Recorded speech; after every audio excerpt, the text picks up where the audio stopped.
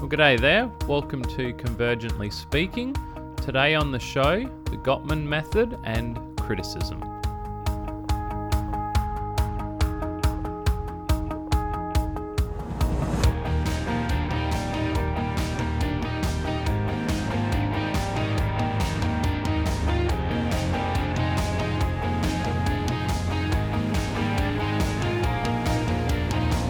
All right, welcome back everyone. G'day to you and g'day to Caitlin, who's here with us. Hello, hello. So today what we want to start to look into is some of the theories and the ideas for improving our relationships that come from John and Julie Gottman. John and Julie Gottman are really giants in the field of relationship work. It's something like 40 years or maybe more at this point that they've been working together, researching, analyzing the data, and then developing practical and proactive tools for working with couples. John's the researcher of the couple and Julie's the practitioner, although I believe they are both trained in psychology. Anyway, probably the foremost idea and theory that they're most well known for is what they've called the Four Horsemen of the Apocalypse.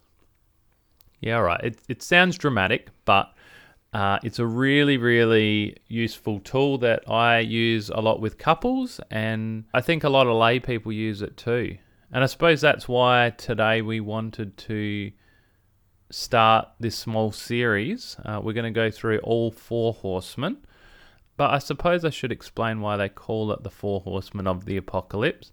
Through their research, what they discovered is that there's these four traits that are most prevalent in couples that end up not staying together.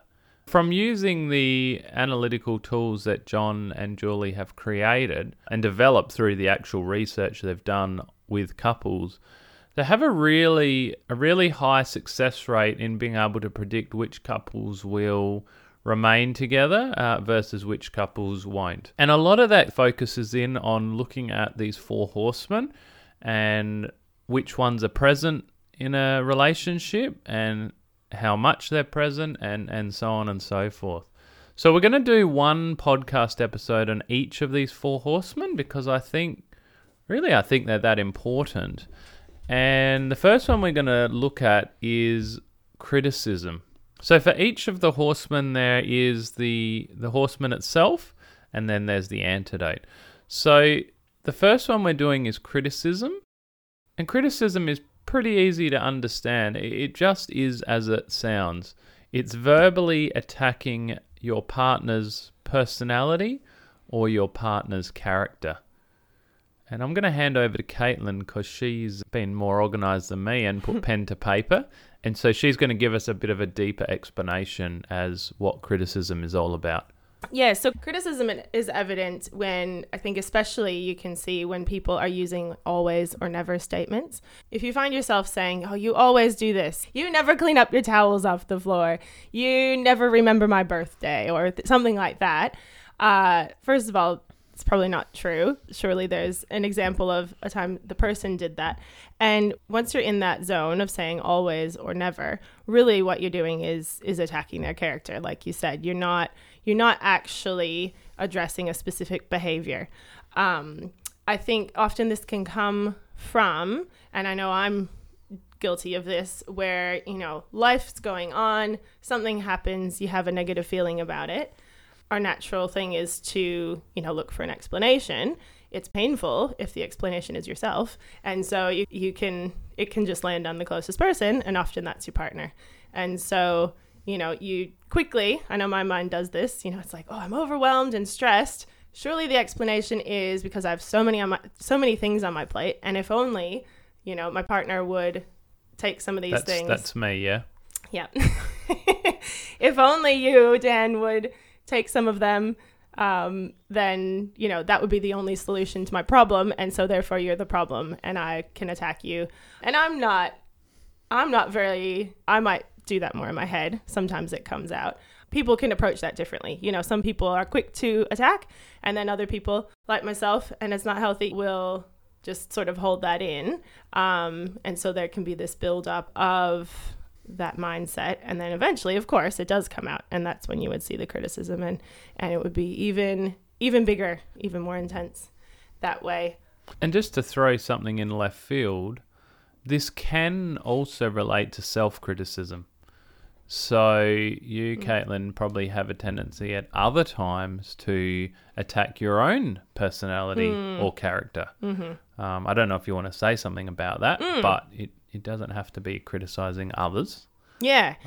Yeah, well, that's true. And we can get to this too. I was also thinking when I was looking at this, sometimes, yes, I feel criticized and I take something that you say or even do as a criticism of me. That's not actually what it is. You know, if you start picking up things off the floor, I immediately go, oh, I should have done that. And he's angry that I didn't pick that up and criticizing me for not doing it right. But really, you're helping me. And that does come from, that's my internal mindset is the self-criticism. So that's helpful. I think that's helpful to realize. And just that whole mindset of having a problem, finding blame somewhere, is ultimately not a helpful mindset. Yeah, and I think it's the putting absolute blame. Yes.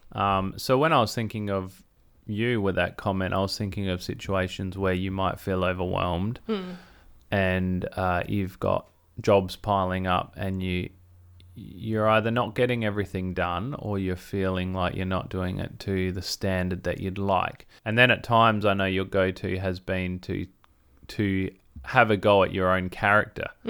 Yeah. And we all have different ways that we do this. I think I don't tend to do it like you do, but I think the way that you do it is a common way to then moralize it. I'm a bad person because I can't clean up my house or whatever it is. And that's another absolute. Yes. So that whole mindset is whether you're criticizing yourself or your partner, if you're looking for blame in one thing, because ultimately the solution to the problem or the reason for the problem is never just one thing. Of course, there's many factors that are leading to that. Yeah, I think that's right, and I think that when you go to the one thing, it's sort of like a full stop, and it's not a open frame and collaborative solution making direction. You know, if you blame your partner, then you've solved the problem. The problem is your partner, and there's no more discussion to be had. And it's off of your plate. Like, you don't have to then look at yourself. Yeah. That's right. It's off of your plate. But I will add that, you know, there are times when a problem is your partner. But even just going, well, that's their problem, is still kind of a full stop, as opposed to, okay, that's their problem. And, you know, when we're doing the pure criticism of blaming the character or the personality, we're then moralizing as well, and we're saying, well, they're broken, they're wrong. We might even think, well, they're bad or they're vindictive. Yeah. And where do you go from there? You can't go anywhere from there, because that's just, they're just like that. They're never going to change. That's right. Exactly. Yeah, they're vindictive, and that's how it is. And, you know, sometimes our partners are vindictive, but I can tell you from all the couples I've worked with, 99% of the time, they're not meaning to cause pain, to cause hurt. And so rather saying, yeah, okay, it's their fault, but why are they being like that? Why did they do that? Can sort of keep things open. I think that can bring us to what the Gottmans say is the antidote to criticism. And I think as they explain it, if you're feeling the need to criticize, then what it's showing is that there's a need or a desire that is not being met. And that's okay.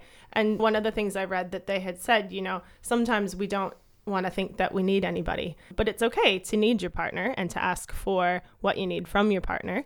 And so I'll let you explain the the technicalities of it, but that then brings us to what the antidote is for the criticism. Yeah, I'll get into the antidote, but before I do, I just wonder if you want to explain what you mean by an unmet need. So what could be an example? Yes. So say if the criticism is something like, oh, you're always running late. You're never on time to the things that we need to go to together. Maybe actually the need is, or the feeling behind it is, you're not valuing me, not valuing my time. You're putting other things in front of me.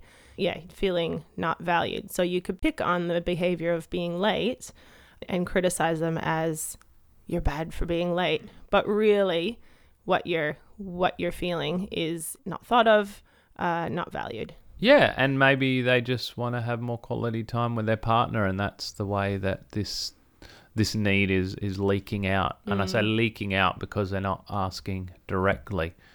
That's a beautiful segue into the antidote. So the Gottmans call the antidote for criticism the gentle startup. And to be honest, this isn't anything new. This is probably something you're familiar with. But that doesn't make it any less profound. So the gentle startup is, as it sounds, it's going about things in a less abrasive way, so in a gentle way. And the way in which this can be done is to, rather than put the focus on the partner or the other person, because this can relate to any relationship, is to use I statements. So for example, we're talking about the late situation. That's a really good example because, it's easy to explain, but it's also a common one. Instead of saying to the partner, look, you're always running late, and doing it in a really angry, exacerbated way, and doing it in a very almost like parental way where you're speaking down to the person, a gentle startup approach would be something such as, when you run late, I feel disrespected. I feel like you're not valuing my time. And ultimately, I just feel sad because we don't get much time together, and, we plan something to spend time together. Maybe we just have only a little bit of time away from the kids. And then, yes, I'm angry when you cut into that time, but it's because I want to hang out with you. It's because I want to spend time. And so taking that real ownership and trying to get to the core. It's not easy to do, and you might not be able to do this in real time, but to actually get to the core of the unmet need. Yeah, that's really good. And then there's somewhere to go from there, because I think most of us will have empathy and they don't want to be causing those feelings, and you can then discuss it from there, And so, and I think the other thing is, then you can ask to have that need met in a specific way and say, this is what I need from you. And you can also collaborate. You could say, well, how can I help you run on time better? What do you need to do that, so we can work together? Kind of look at that problem objectively. Well, maybe we need to block off more time in these situations. Yeah, and what it stops is the partner moving straight into defensiveness. Right. Which is another one of the four horsemen that we'll get to. But when you use a gentle startup approach and you speak about yourself, then the person's less likely, they can still feel attacked, but they're less likely to feel attacked. And if they are feeling attacked, it's probably even more about their own stuff. Or possibly it's about the fact that the other 99 times you brought up this issue, you were attacking them. And this is something to just name as well, because as you learn these systems and these tools, our old wiring still likes to kick into gear. And it might be said in the right way, but the brain just quickly goes to the old reactive interpretation of what's being said. Yeah, for sure. It can take some time. You need to be on the same page of using these tools together. So they say, rather than criticism, bring it as a complaint. So if you have a complaint and you want to use the gentle startup, don't do that in the middle of when you're both already angry about something and then kind of go, suddenly, I'm going to try to be gentle now. You're both going to be too activated to hear each other, but choose that maybe last night they were late. And, you can first work through your own feelings, process what it was that was happening, because that's important too. That's one of the things Gottman says is, before you approach your partner, you need to process first. You ask yourself 2 questions. What emotions do I feel? And what do I need from my partner in this situation? So you need to have sort of processed it and know what those 2 things are before you bring it to your partner. So that timing's important, and also to be on the same page. So you can even say, okay, I'm gonna bring you a complaint now. Maybe I'll be awkward about it because we know this is new. You know, if you're on the same page, you can hopefully give each other quite a big buffer. Yeah, so that's really that's a pretty good explanation of that horseman and the antidote. There was one quote that I came across by Dr. John Gottman that I liked that, you know, wraps this all up pretty well. He says, people don't usually think about what they need or what will remedy the situation. They think negatively about what their partner should stop doing to ease their own irritation or disappointment, but the positive need is a way that their partner can shine for them. Yeah, it's such a great point. So often our partners want to do well for us. They want to give us what we need. And, you know, a lot of the time, the reason they don't is because we're not explicit about the need. We have this idea that if our partner doesn't know what we want, then obviously they don't really care about us, or they don't love us or something. Yeah, there's this idea out there in the zeitgeist that, if somebody really loves me, they'll be able to read my mind. And yeah, that's just not true. No, that's just not true. And even within a Myers-Briggs typology, there are certain personality types that appear like they can, quote unquote, do mind reading. And I will tell you, even with those types, their ability to mind read, it's always inferior to the actual person reporting from their own lived experience of what they need and what they want. Because you're very good at picking up on, you know, when I'm upset, you'll know that I'm, you know, feeling agitated about something, feeling overwhelmed, and probably have a guess as to what's going on, but it's not always right. And you might try to help me in one way. That's not really what I'm wanting because I haven't explained it to you, and then I, you know, sort of can appreciate, but it's not the best way. You are very good at that. And even still, it's always much better if I'm clear with what I need and what would actually be helpful. Yeah, for sure. And I think it's okay to use your intuitions or your gut instinct to be a gift in the sense of opening up the dialogue. Yeah. So you go, rather than waiting for the person to tell you they've got a problem and then what they need, you can say, hey, I can see that you seem to be a bit off. What do you need? What can I do? You seem stressed. And they might say, look, all day long I've been thinking if I could just get away for an hour to do this thing, which there's no way that you could have known that unless they tell you. So I reckon that about covers it, unless you have anything else. I think so, yeah. I think so. Maybe as an action point, as you go through your week this week, be aware of those times when what you're saying to your partner is a criticism rather than a complaint. If you have a partner, of course. Of course. Or even in other contexts, you know, when you're even internally or outwardly, you're saying always or never statements, and just see how it feels to turn around that into a complaint and saying, when this happens, I feel this way, and then bringing a solution or bringing like what you need in that situation. Yeah, that's great, because for most of us, we weren't taught to take responsibility for our own emotions and needs and to ask for what we need. So thanks for listening today to Convergently Speaking. Hope you got something out of learning about the first of the 4 horsemen, criticism, and its antidote, gentle startup. Remember, you can find us over on Instagram and Facebook if you want to leave any comments, and leave an iTunes review. That would be great as well for more people to find our podcast. And otherwise, we'll speak to you next time on Convergently Speaking. Stay curious.